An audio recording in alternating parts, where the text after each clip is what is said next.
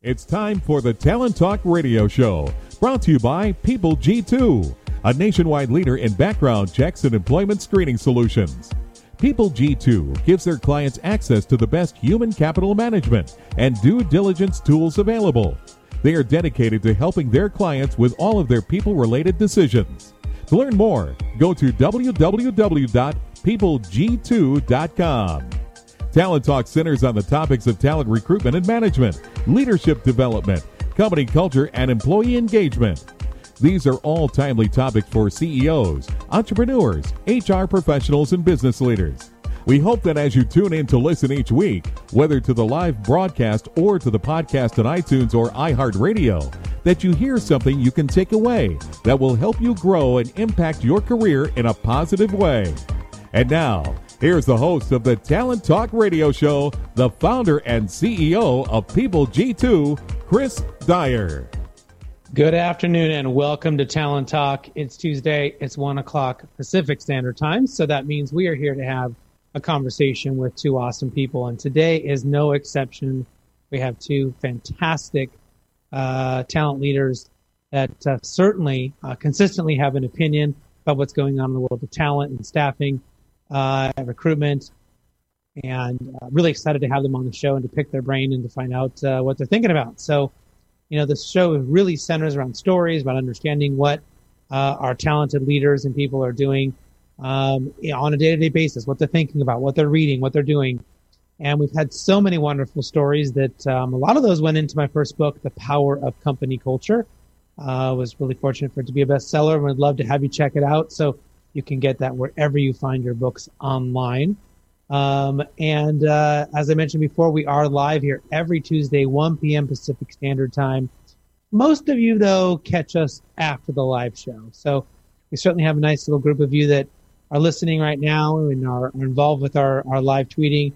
But a lot of you do come in afterwards and listen to us on iTunes or Stitcher or iHeartRadio, wherever you find your podcast. So thank you so much, whether you're listening live or a little bit later on the podcast. And as I sort of foreshadowed, we do live tweet this. So Angela, my social media guru and also the scheduler for the show, she will listen for the best things that we said, ignore anything stupid that we said, and post those lines and best comments, links to bios, to books, anything else that may be of interest to you right on Twitter. So if you follow at PeopleG2, you can follow along. You can also follow the hashtag Talent Talk, and that will help you get all the information. So maybe if you're driving, maybe you're on the treadmill when you're listening to a best-selling author, all-around good guy.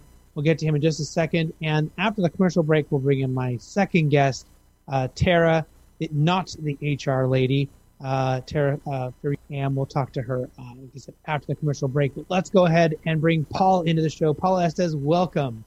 Well, thanks for having me. Yeah, my pleasure. So, you know, how are you doing today? And you know, maybe you can kind of give us a little bit of a framing of what should we know about you? What's important to know about your background and what you're doing right now that will help us for this conversation? Well, how I'm doing today, we're on the Pacific. I'm in Seattle, and so we've been not only locked in by the pandemic, but we now have the house enveloped in smoke. And so today is a unique day. Hopefully by the end of the week, we'll be in good shape. You know, I spent 20 years in big tech. I spent time at Dell, Amazon, and Microsoft. And so in a lot of ways, I consider myself a corporate refugee. You know, I found this moment that we'll talk about when we talk about the book Gig Mindset, where I started working with on-demand freelancers. And it fundamentally changed, as many experiences do, not only the way that I live, because I think a lot of us engage with the gig economy that way, but how I looked at the future of business and how large organizations engaging a diverse set of talent to increase business and a lot of different things. And so it really sent me on a new trajectory. And so today I'm the editor-in-chief of staffing.com, where we publish my Top Tal, where we publish a ton of content to help people understand this trend. And then I have the Talent Economy podcast, which really, you know, speaks to people that are in the gig economy on the business-to-business side, talent and other executives that are, you know, part of this digital transformation. I mean, independent labor worldwide is almost $5 trillion, and that is being digitally transformed at scale, and so that represents a lot of what the gig economy is doing. So, you know, at its core, what is the basic idea that the gig mindset embraces? I think when I started working with freelancers, it was so fundamentally different than the way I worked. You'd say, oh, well, this is a different set of talent, right? You've got full-time employees, you might have some contractors from staffing firms. But when I started engaging with freelancers all over the United States and all over the world, I had to so fundamentally change the way I worked. It was a different mindset. There was a lot of benefit to it. But I found that when I would go out and try to get a project done, I didn't know how to articulate it. Right? I didn't know how to learn how to trust experts to provide me those outcomes. And they were the experts. I mean, the reason I was asking them for help was because they had expertise that I didn't have or my team didn't have. And so it really was a fundamental change in how I worked. And it took me a couple of years to figure it out. And so thus the idea that this was a mindset based on the rising trend of the gig economy. Yeah, and I've noticed a lot of people inside of that, in the gig economy, people that are going to come in and maybe do a project and leave, it's the benefit to them is they can usually make more money. They can usually set their schedules, decide what they want to work on, a lot of flexibility. The downside is they don't have consistency. They could have droughts. They could have, and if you're not, in the top whatever percentile, right, for what you do, if you're trying to do this and you're not necessarily one of the best, then you may struggle to consistently get projects. So there's that kind of ebb and flow for people. But I really, despite the risks, most people that I know that do this are very successful at it, seem to be able to handle that lack of consistency, right? They don't have a consistent paycheck every single, 2 weeks or twice a month, whatever, coming in. So do you find that that's the biggest kind of push and pull? Or are there other factors there that people tend to think about when deciding whether or not to do this? I think we're in a really interesting part of transformation. It used to be, 6 months ago that if you worked remotely, that was radical, right? I mean, companies would not hire remote. I remember when I was working at Microsoft and I told my boss that, hey, I want to start working remotely so you get more flex.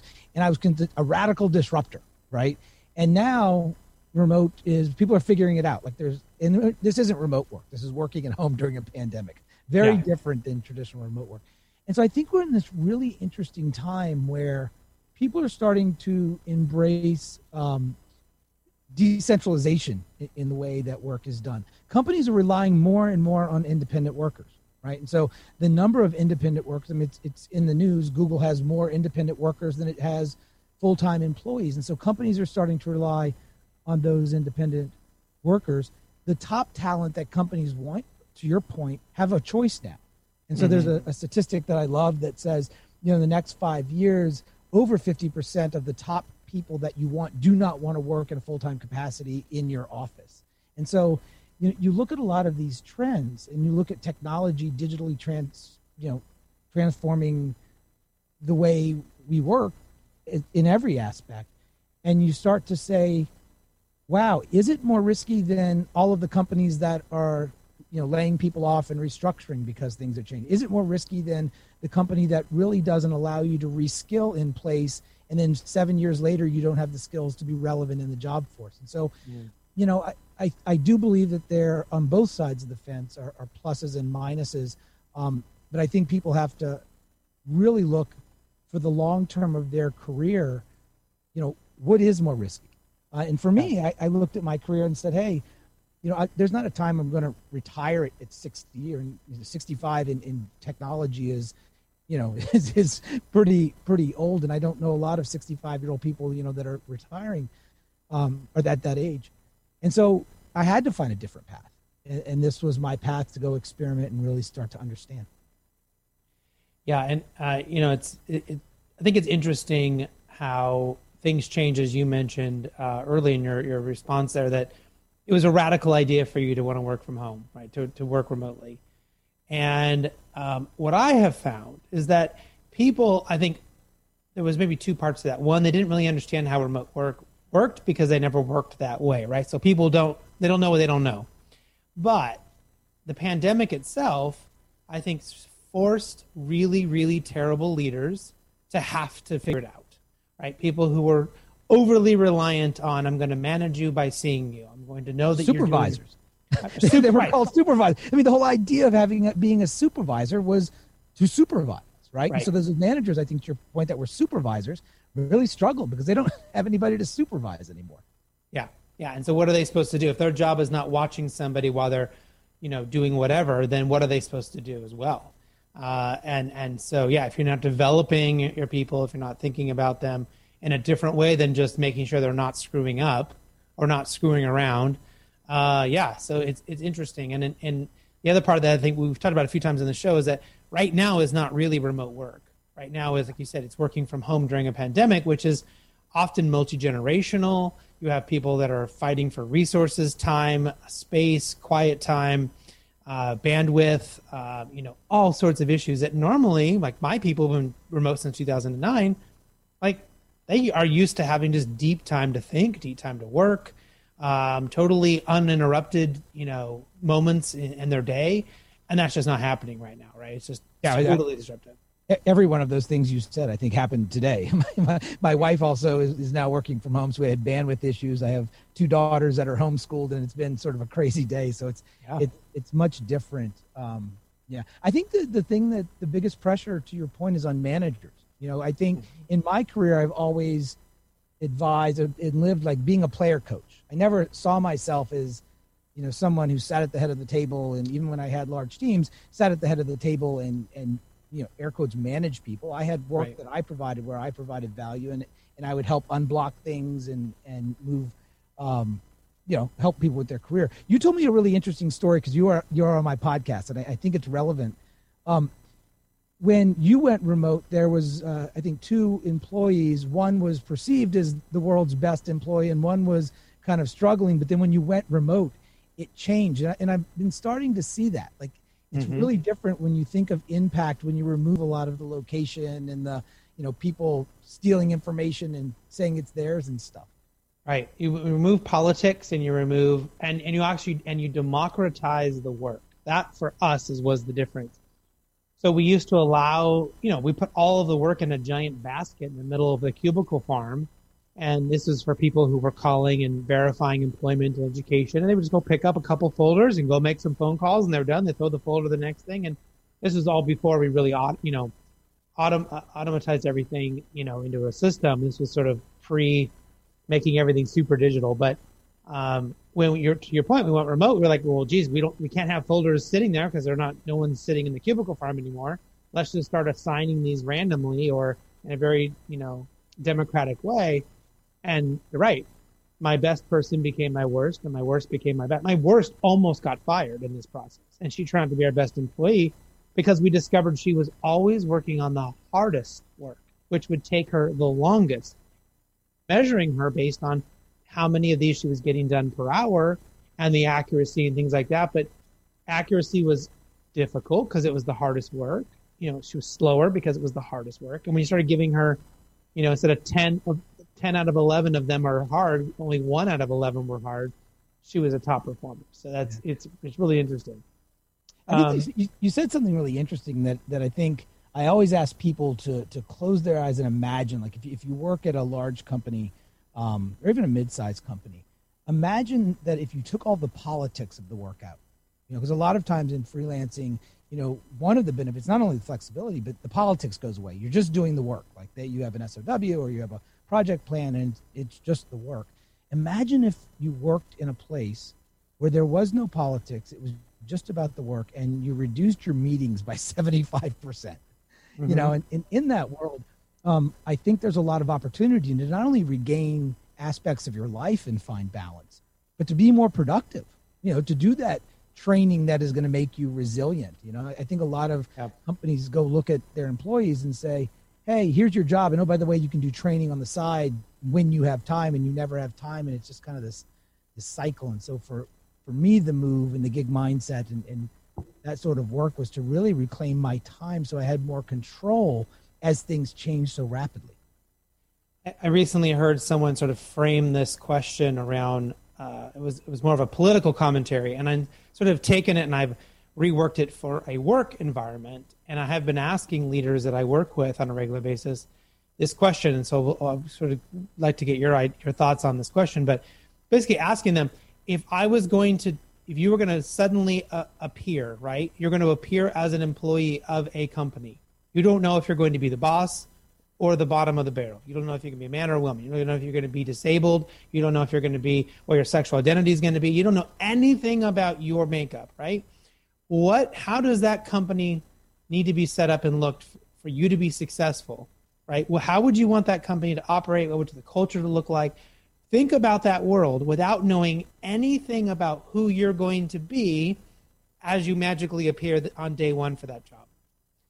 And for me, it's a really cool way of thinking about not just how does the company need to work for me, because I can start putting all my own things in there. Well, I'm a leader. I want to have autonomy. I want to have this. I want to have that, because I can put my own lens on there. But if I don't know who I'm going to be when I walk in day one, I might shape the organizational differently, right? And I might think about how it needs to operate for everyone, not just for a particular type of person. Yeah, I think there's two things that come to mind. I wrote an article in Fast Company about location bias. And I honestly believe that this idea that location, like you have the best people at your company, as long as they live within 50 miles of your location on a planet with 7 billion people, is just right. It's just a crazy idea. And so I think there are two things. If I was going, if that was the scenario, is one, location shouldn't matter, right? It should be, I should be able to show up and do my work. I think the second thing is, I would hope that the work is well defined, no matter what level you are. You know, whether you're the janitor or the CEO, the work should be well defined. And the third thing I think is important. Ray Dalio talks about this. If anybody's read Principles, and he's on the the radical side of being radically transparent, but is radical transparency. I think one of the things that I did, and it's a very tactical example, but to try to build trust with my team, is I opened up my calendar to everyone, so anybody could see it. And because it was, if you wanted to check it out and see where I was going, or maybe there's a meeting you wanted to attend. And so I've always tried to be as open and transparent with information as possible, especially right now, that helps people feel safe and empowered and allows them to help make ideas better and more efficient. So I think those are the three things that are extremely important. Yeah, we are big proponents of, we share our calendar with the team that we work with. I maybe don't share it with everyone in the company, but I share it with the people, my sort of immediate team who I work with on a regular basis, so that they can, like to your point, know when to schedule meetings with me, know not to schedule a meeting with me where they want to come and talk about something difficult right after I just had, or I'm going to have another really difficult call or something with a client. We share our profit and loss statements and our financials every single month. We share our sales data and our, all that stuff with our people. And it's amazing how much better their ideas are and how much more helpful my employees are, because they know the information that I know, and they can actually show up and be helpful and relevant. The second part that you mentioned was sort of that location bias. Proximity is important if you are working in a vineyard, right? Or you're putting a car together in an assembly line, right? I mean, there are situations where proximity is important. But proximity in most cases has just been a crutch for not doing things correctly, not measuring correctly, not being transparent, not having clear goals and expectations and everything else, right? It's just, well, we'll all show up and then we'll figure it out together. And because I don't want to have to figure that out as a leader, I'm going to be lazy and let everyone else figure that out together. We'll come and spend half the day eating donuts and drinking coffee and talking about what we're going to do, instead of just going and doing it, right, and being far more effective. I was doing an interview time, and somebody said, like, the worst person to pick your friends is your boss. And I'm not taking that away from, like, I've enjoyed colleagues that I've worked with. They've been fantastic. But, the idea that I want to spend time with my family and other groups of people, yet work is kind of taking that away because it's a commute, or to your point, like all the social things that go with the politics, I think is starting to melt away. And I think it's really interesting at this time. People are starting to reevaluate things, and people are starting to reevaluate their relationship with, where they work and how they want to spend their time because of what's going on. It's a very acute time to sit down and reevaluate. Yeah. So what got you in to be so, I guess, passionate about and really focused on talent in the gig economy and all of these things that we're talking about? What sort of drives your passion there? It's this idea of relevancy. I was trying to keep my relevancy. I've got kind of senior in my career. I'd done a lot of really great things, but I looked into the future and I said, how do I make sure that I keep getting skills? I wanted to help my company, right, stay competitive. And this was a trend that I thought was really important to understand. And the third part, I was fortunate. I'm a Gen Xer, the forgotten generation, but my dad gave me great advice when I was going into the workforce. He said, son, go and get a job and be good to your manager, go get a degree and stuff. And that generally worked out, for a period of time. But now I look at my two little girls and the world's going to look radically different. And I didn't have an answer for what to tell them in a number of years.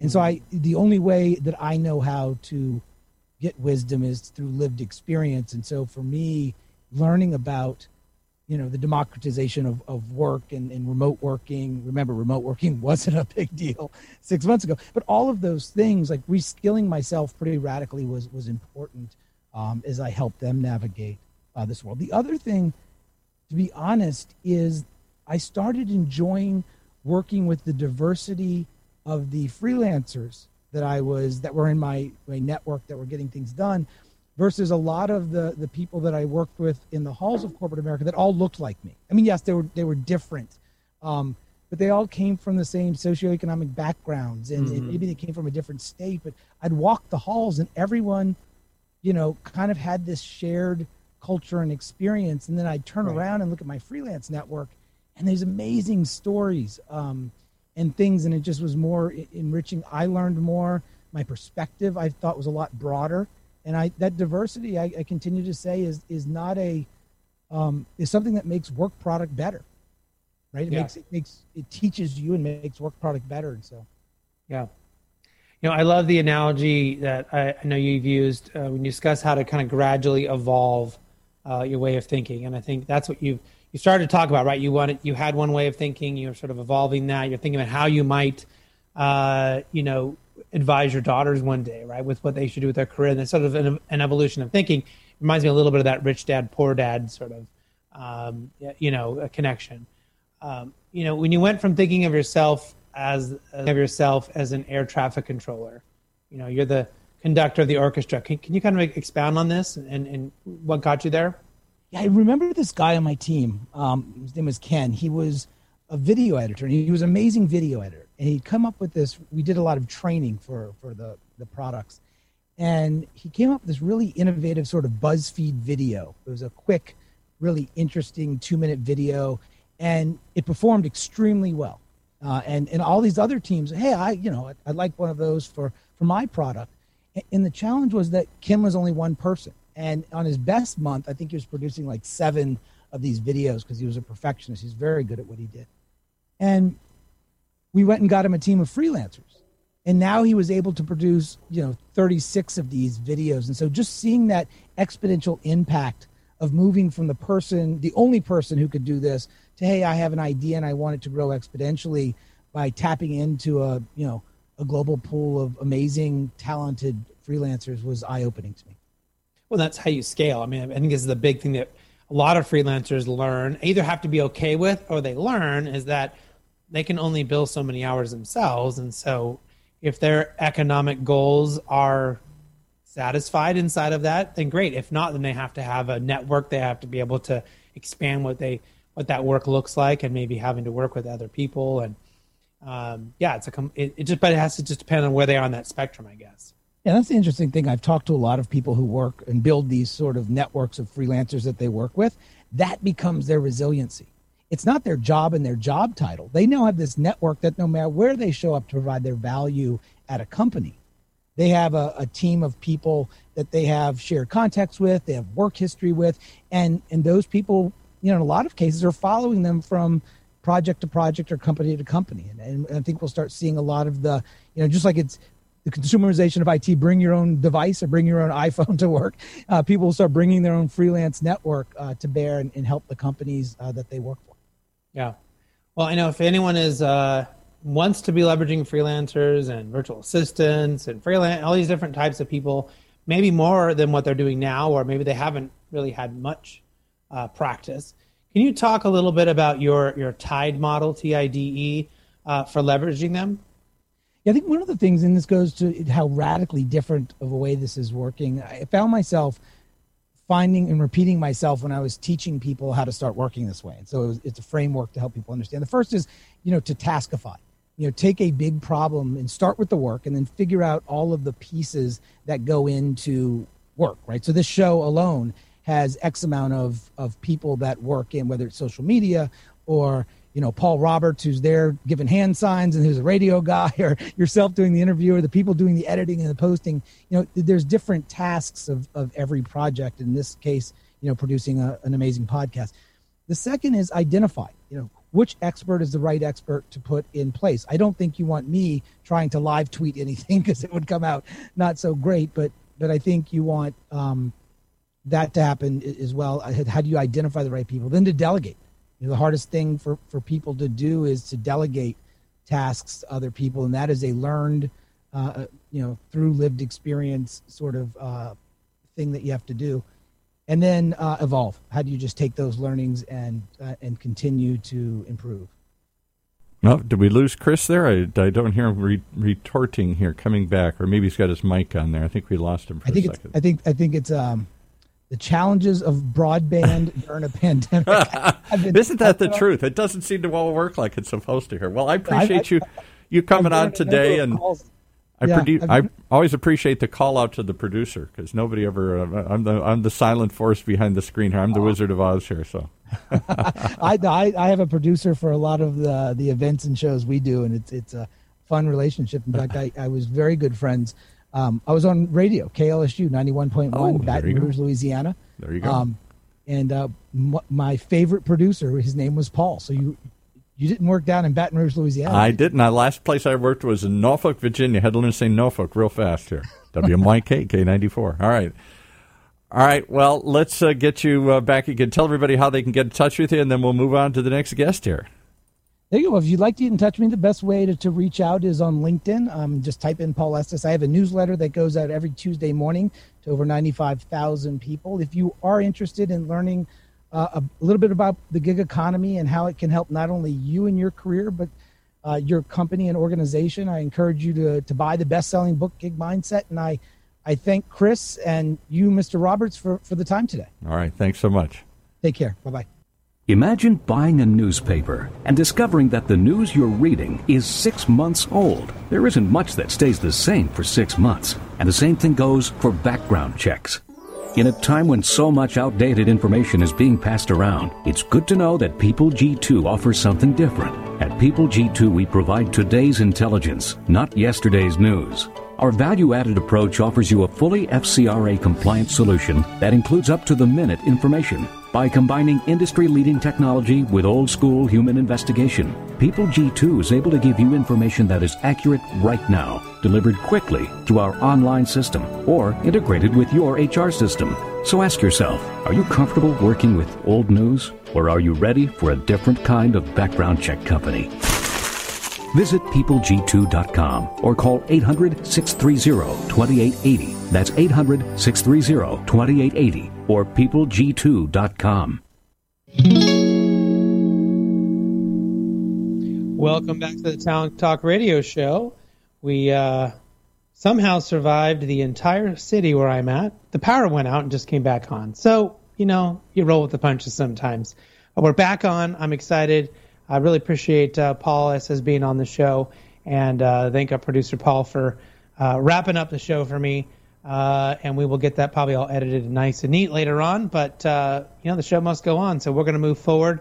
If you want to listen to the podcast, we'll have that out in a few weeks, and of course we'll post that on social wherever we're at. You can also go to talenttalkradio.com and subscribe to the show. Make sure that you get alerted anytime a new episode is out, or if you have Apple, you can subscribe on it through iTunes or iHeartRadio or Stitcher or wherever you find your podcast. You can subscribe and make sure you never miss an episode. All right, my next guest is Tara, not the HR lady, and I think her full name is Tara Furiani. And don't forget, we are live tweeting at PeopleG2 if you want to follow us or follow the hashtag Talent Talk. But let's go ahead and bring Tara into the show. Welcome to the show today. Hi, Chris. Thank you for having me. Yeah, of course. So why don't you tell everyone a little bit about yourself, who you are, what you do, and what you're all about, so we know where to head with this conversation. Sounds great. My name is Tara. As you mentioned, I am the CEO of Not the HR Lady. My company is about all things people, no BS. So in addition to our popular show, which is also called the same thing, Not the HR Lady, it's about to head into its second season. We work with executives and organizations all over the world to be more inclusive, more people forward. We also have a series of master classes that are launching next Monday, and if we weren't busy enough, a book coming out called F Your Office Snacks, and a second show called Killer Colleagues, both coming out next month. So that's a little bit about me. Before I took on this venture, though, I was a chief people officer for the last 12 years, and in this people space for the last 20. So I've been around the block a little bit as the top HR leader for several organizations now, all across the country. But I turned that hat in and started my own thing. So where does the Not the HR Lady, where does that come from? Is that just a desire not to be seen as the quintessential HR person, or is there something more to it there? So there's a little bit more to it there. So sure, that's definitely one way to look at it, not the quintessential HR person. But it's actually a little bit more deeply rooted than that. The number of times, unfortunately, where I've been referred to as, this is the HR lady, as a C-level executive by my peer C-level executives is just kind of too many, right? So a leader for the people should maybe just get a little bit of the same respect that somebody else in the C-suite would have. You wouldn't say, like, this is the new bean counter guy when you're introducing the chief financial officer, right? So that's kind of where the name came from, and it's actually something I have been called more than one time in a professional setting. So if HR has been long considered a four-letter word, I would like to change that, hence the name Not the HR Lady. There's a little bit more to it, than just somebody who's checking boxes and making sure you get paid and get benefits, Yeah, and I think it was really a conversation we were having early on when I started this show 5 or 6 years ago. It was a lot about how does HR get a seat at the table, how are they, at the C-level and being a part of those discussions, and how do they get, how do the right people be perceived in those right settings that are not generalists, right? There are generalists who do great work, who are checking forms and making sure payroll is being done, and that you can get your benefits and things like that. But that's not what a CHRO does. That's not their main benefit, or a head of people, or whatever it may be. So, yeah. And to your point, I would never refer to the CFO as the bookkeeper. Exactly. You just wouldn't do it. So, it's something that's a pretty passionate topic of mine, and I like the tongue-in-cheek approach of it. I sort of take a humor-based approach to explaining things that, in my opinion, are pretty basic, but somewhere along the way, we kind of just lost our way with understanding that, there's an H in HR that represents humans, and I think that's been a little bit lost in the woods, if you will. So sort of leading up to you being on the show today, I've just had a few moments to be able to kind of, see who you are through social and your presence and things like that. And you are definitely not a meek person. You're not someone who holds, I think, their tongue, which I certainly appreciate and admire, and are kind of saying it as it is. And so I wanted to take that, my perception of what I sort of saw of you in a few quick snapshots, and merge that with the question of, what does leadership look like today? Is it having radical candor like Kim Scott's book talked about? Is it about being blunt? Is it about being, open and honest and really sort of taking it to that extreme, or is there more to it than that? I think leadership today looks like a lot of confusion, frankly. It's a really interesting space to be in, and I appreciate your thoughts. I am very candid and very open. I would never describe me as meek, but that's not necessarily always been the case either. So when you're in a corporate environment, a lot of the times you sort of have to mind your P's and Q's. You can't call out things the way that I call them out now, and it's a damn shame that you can't, frankly, because there's so many things that are just inherently wrong with a lot of the way we work. And that's just the unfortunate part of how we've, over time, just, I think, almost been a little bit brainwashed to like, this is how you act. And, when you're, especially as a woman, you're taught to be agreeable, right? And friendly and not to cause a ruckus. And even when presenting ideas to your counterparts, even, who happen to, most of the time to be males, it's not to be disruptive or not to be defensive or any of the other, words that are used to describe us often. But I think, to that point with leadership, it's like, isn't that what everybody's been doing, though? Like, that's a quintessential quality of a leader, is to be a little bit disruptive, in my opinion. So the way it looks today kind of is disruption adjacent, meaning that, we've kind of seen that certain things just don't work this way and we need to change them, and it's ebbed and flowed over time. But I think what COVID has shown us is that more than ever, we have to do things differently, look at it differently, again, remember the humans, and stop being so fearful about saying something wrong, about, questioning what we're doing, about calling out bad behavior, because that is just shouldn't be tolerated, and so many times you see it swept under the rug, and that's an unfortunate thing. To my earlier point, I haven't always had as much candor as I have now. As a chief people officer, I have swept my fair share of things under the rug, and I don't wish to do that anymore. I don't think we should have to be complicit. Companies shouldn't make you, kind of in the middle, especially in roles like we have. It's like, let's just do the right thing. Let's agree to do the right thing. So leadership today, I think, looks really confusing, a lot of fear, but a lot of openness, and I'm inspired by this, that people want to change, want to go back to like understanding what matters to humans. At least I've seen that by and large. I wish it was more, but by and large, I think that coming back to like the fact that people matter has been something that's really beautiful that's come out of this particular time. So I remember this was many years ago when my wife and I, before we were married, we coached basketball together. And it was sort of a job that we had in college and some time after that. And I could pretty much say almost anything to the officials. I could call them names. I could, rip them a new one for the call they made. And if she barked at them, she immediately got teed up. And I found it really fascinating. And I would talk to them after the game, and it was usually like you had to have a real conversation. Why is it I could call you every name in the book and challenge everything? And the moment a woman challenged you, you teed them up. Right? You immediately felt like you had to puff your chest out and take control. And, and they it was subconscious to them. They had not even realized it. And if they were willing to talk to you, to have a conversation, you could get some growth out of them. I feel like, and this is my perspective and a male perspective, that it feels like things have gotten better in the last 5 years, in that people are not having an immediate negative reaction to a strong female presence and a strong female voice.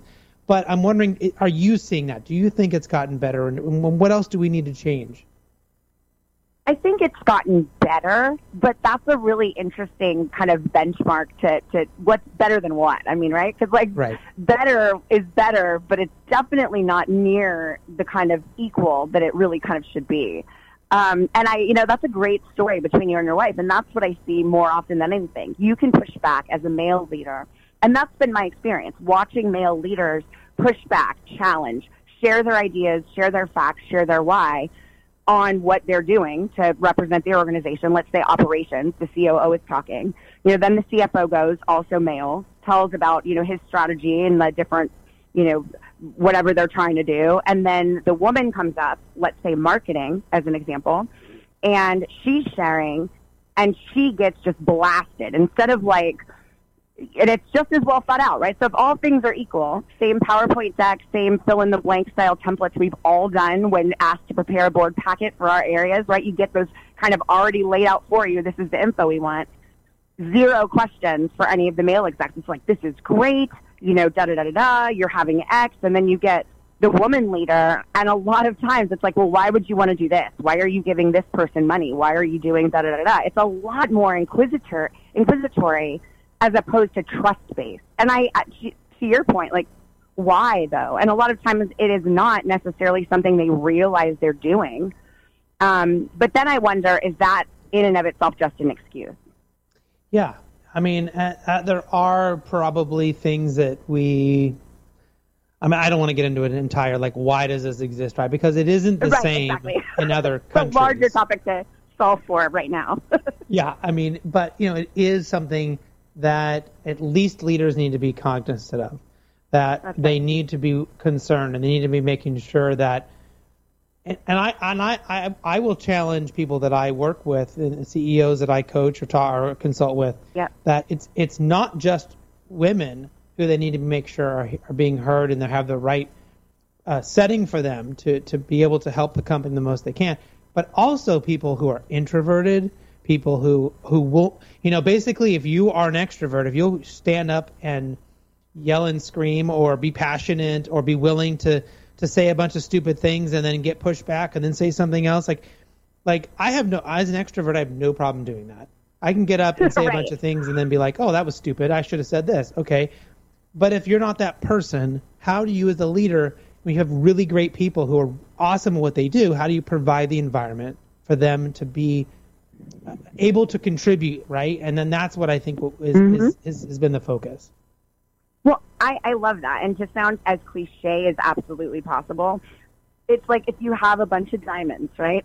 The really shiny one grabs your attention, the one that's already been polished and everything. But the other ones are bigger, and when you shine them up, they're going to be better. Like, it's a totally cliche diamond sparkly analogy, but like it kind of rings true. They're still all a field of diamonds. It's just that only one of them is polished. So that's the loudest one, the one that's drawing the most attention. The other ones are just as good. You just have to approach it differently. And that's about you as a leader. So bringing out that introverted person who's brilliant, allowing or creating a space for everybody to contribute in a meaningful way and being genuine about it. Like, it starts with you.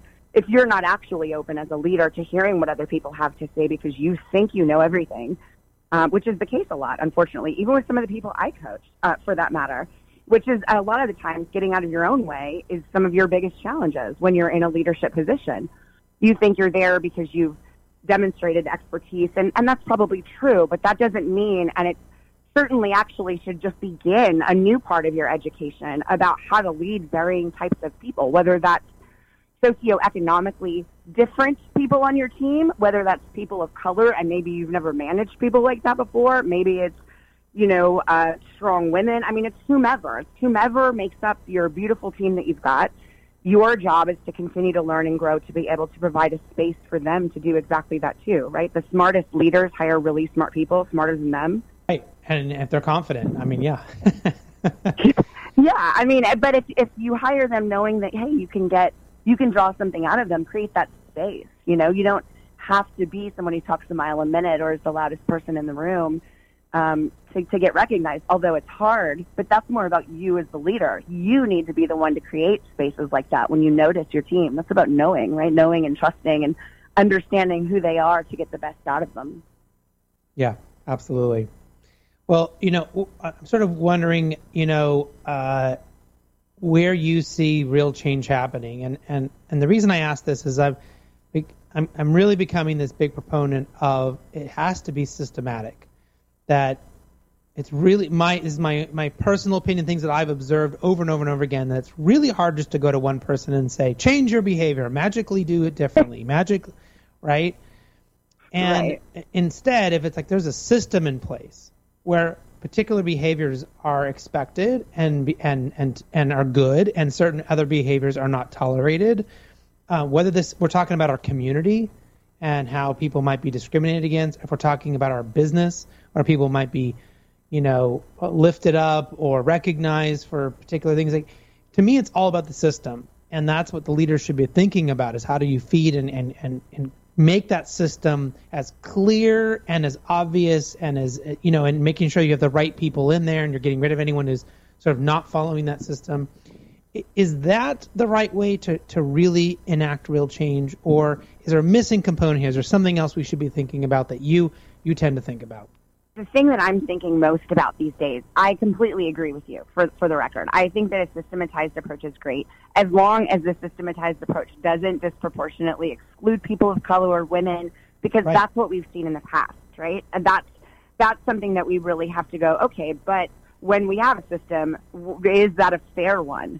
Where I think I've seen a lot of people really, really, really, really start to shift is kind of in the space of like, we've always done it this way. The status quo has been X, but now people are calling bad behavior out. People are asking tough questions during interviews. People are, putting, maybe lighting a fire, if you will, around companies, around leaders, around organizations and nonprofits, and sometimes even, that says that we're not going to tolerate just kind of the way it was, the way it used to be, that we really need to see some serious change. We really need to see some real investment in. It's not just about shifting your own mindset and doing some training or, creating, groups and stuff like that.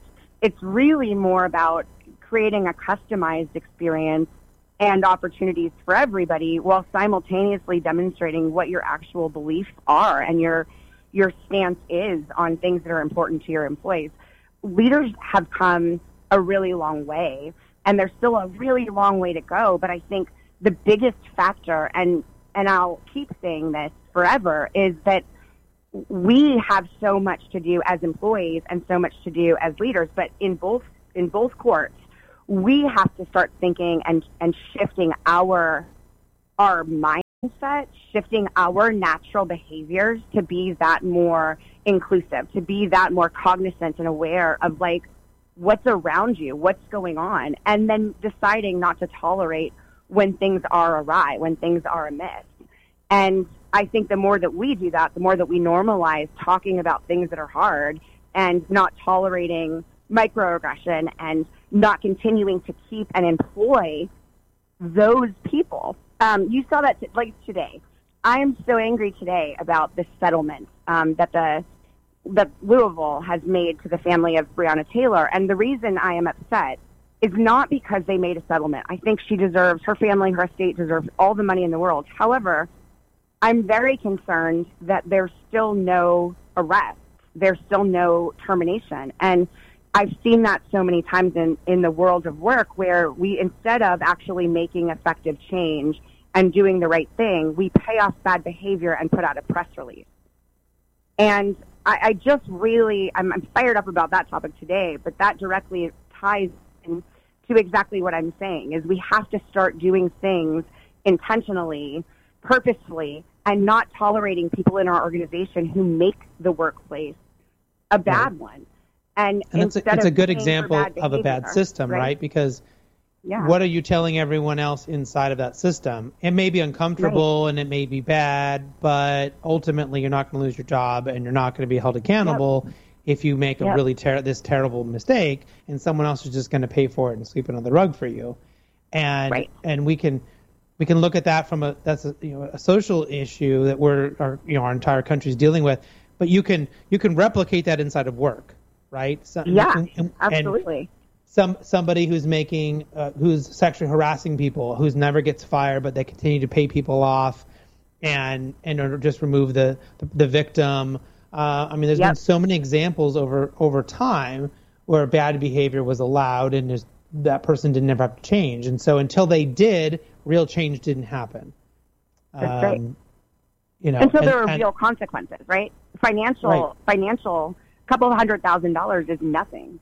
$12 million to the city of Louisville is probably substantial, but I'm sure they have insurance that covers that. So it's not enough because it doesn't hit them where it actually matters. You're not losing your job. You just got the opportunity to harass somebody, and now we're paying them off, and you get to stay because you're this brilliant a-hole, is what I call them.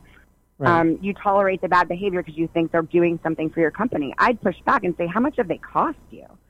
Mm-hmm. Yeah, in reputation alone, and that's invaluable. We've kind of really dove into a couple different areas here where I think there's certainly society or organizations or groups, have a lot to work on. They have a lot of things that they need help with if they want to be a top workplace or top community or whatever that may be. But let's sort of reframe this and say, what is it you're doing to help your clients? Where is it you're able to help them really put that focus into being their best? And, why do people typically come to you and to get a particular result? So I think that the majority of the people who I work with, and I'm really lucky because I get to work with some really great people who are really interested in doing good work and changing their organizations because they've realized that they've been doing things wrong. So I am really great at helping people find their voice, using it, and helping them to change the world of work. There are a lot of companies that are out there, and I say this in spite of all the other things I've said, that there are people out there who want to change. That's what energizes me. When I see people see that light bulb go off that go, wow, cool. When you say just because it's always been this way doesn't mean it still has to. Like, that's not just some saying that you put up in your office somewhere. Like, this is real. You can actually decide to make meaningful change that's directly going to impact your business, but better, especially with a lot of the CEOs and executives I work with, makes them feel better as a human being, because at some point the money doesn't matter as much as what you're doing for the world. And I've noticed that with like every single one of my CEO clients, that they want to make a meaningful impact for their organization, with their organization, and ultimately through their people to enrich their lives. Like Dan Price is a great example with Gravity Payments, taking basically no salary and doing a guarantee of, I think it's now $80,000 for even the most junior employee. And how did the employees thank him? They bought him a Tesla for Christmas out of their own money. And that's how you create change. That's how you do something meaningful for your employees. And that's what I find with the executives I work with, is that they want to do exactly that. What can I do with and through my organization to better the world, to better the lives of the employees I have, and to better make them want to stay here and do the good work with us? That's becoming more and more, talked about and being a part of something that's cool and in. And I'm really excited for that, and I'm really hoping it's going to stick. But I'm optimistic based on what I've seen. Yeah. Well, I'm glad you're able to help your clients achieve some of those things. I think it's super important, the work that you're doing. It really often comes from the place in which we've been most inspired and the things that we're doing. And you sort of mentioned, I forget the name of the company now that CEO works for. I met him once before at an Inc. event. Gravity. Yeah. Gravity, yeah. And it's people doing these different things that make sense for them that can really make a difference is huge. I want to make sure we ask you two quick questions before we go. We're almost out of time. Okay. Is there a book that you're reading these days, or one that you typically suggest people check out? So I actually have been encouraging everybody to get out of business books, okay? We're 24/7 on our computers. Most of us are stuck at home, living in a virtual world. We can't get away from work. So I would like to recommend a very brand new young author with a horror book that is a small novella called The Bell Chime, and it's by Mona Kabani. It just came out. I am very lucky that her father happens to be my mentor, and she just graduated from Columbia a couple of years ago, and this is her very first book, and it is fantastic, and it's called The Bell Chime. It is horror, and it is awesome, and it's a really great short read if you're looking for just a little bit of an escape away from business books. As far as business books go, though, I would like to recommend for sure A Year of Yes by Shonda Rhimes. It is a great, empowering book about finding your authentic self. Yeah, I love that book, and I actually did a whole year of saying yes because of her, and it was fantastic. So I love it. I'm in the middle of mine right now, so I'm pretty excited. Good. Well, how can people get a hold of you if they're interested in working with you? Absolutely. You can visit us at notthehrlady.com. That will link you to all of our social media, which is also just at notthehrlady.com. And you can certainly connect with us on LinkedIn. Same deal. LinkedIn, Not the HR Lady. Perfect. Tara, thank you so much for joining me today. And thank you for everyone listening to today's show. Hopefully you've learned something you can use in your own career in a positive way. And hopefully, Tara, we can have you come back at some point and give us an update on all the cool things that you're doing. I would love it, Chris. Thank you. Thank you. All right, everyone. Until then, or until next time, do what you love and show the world how talented you can be today.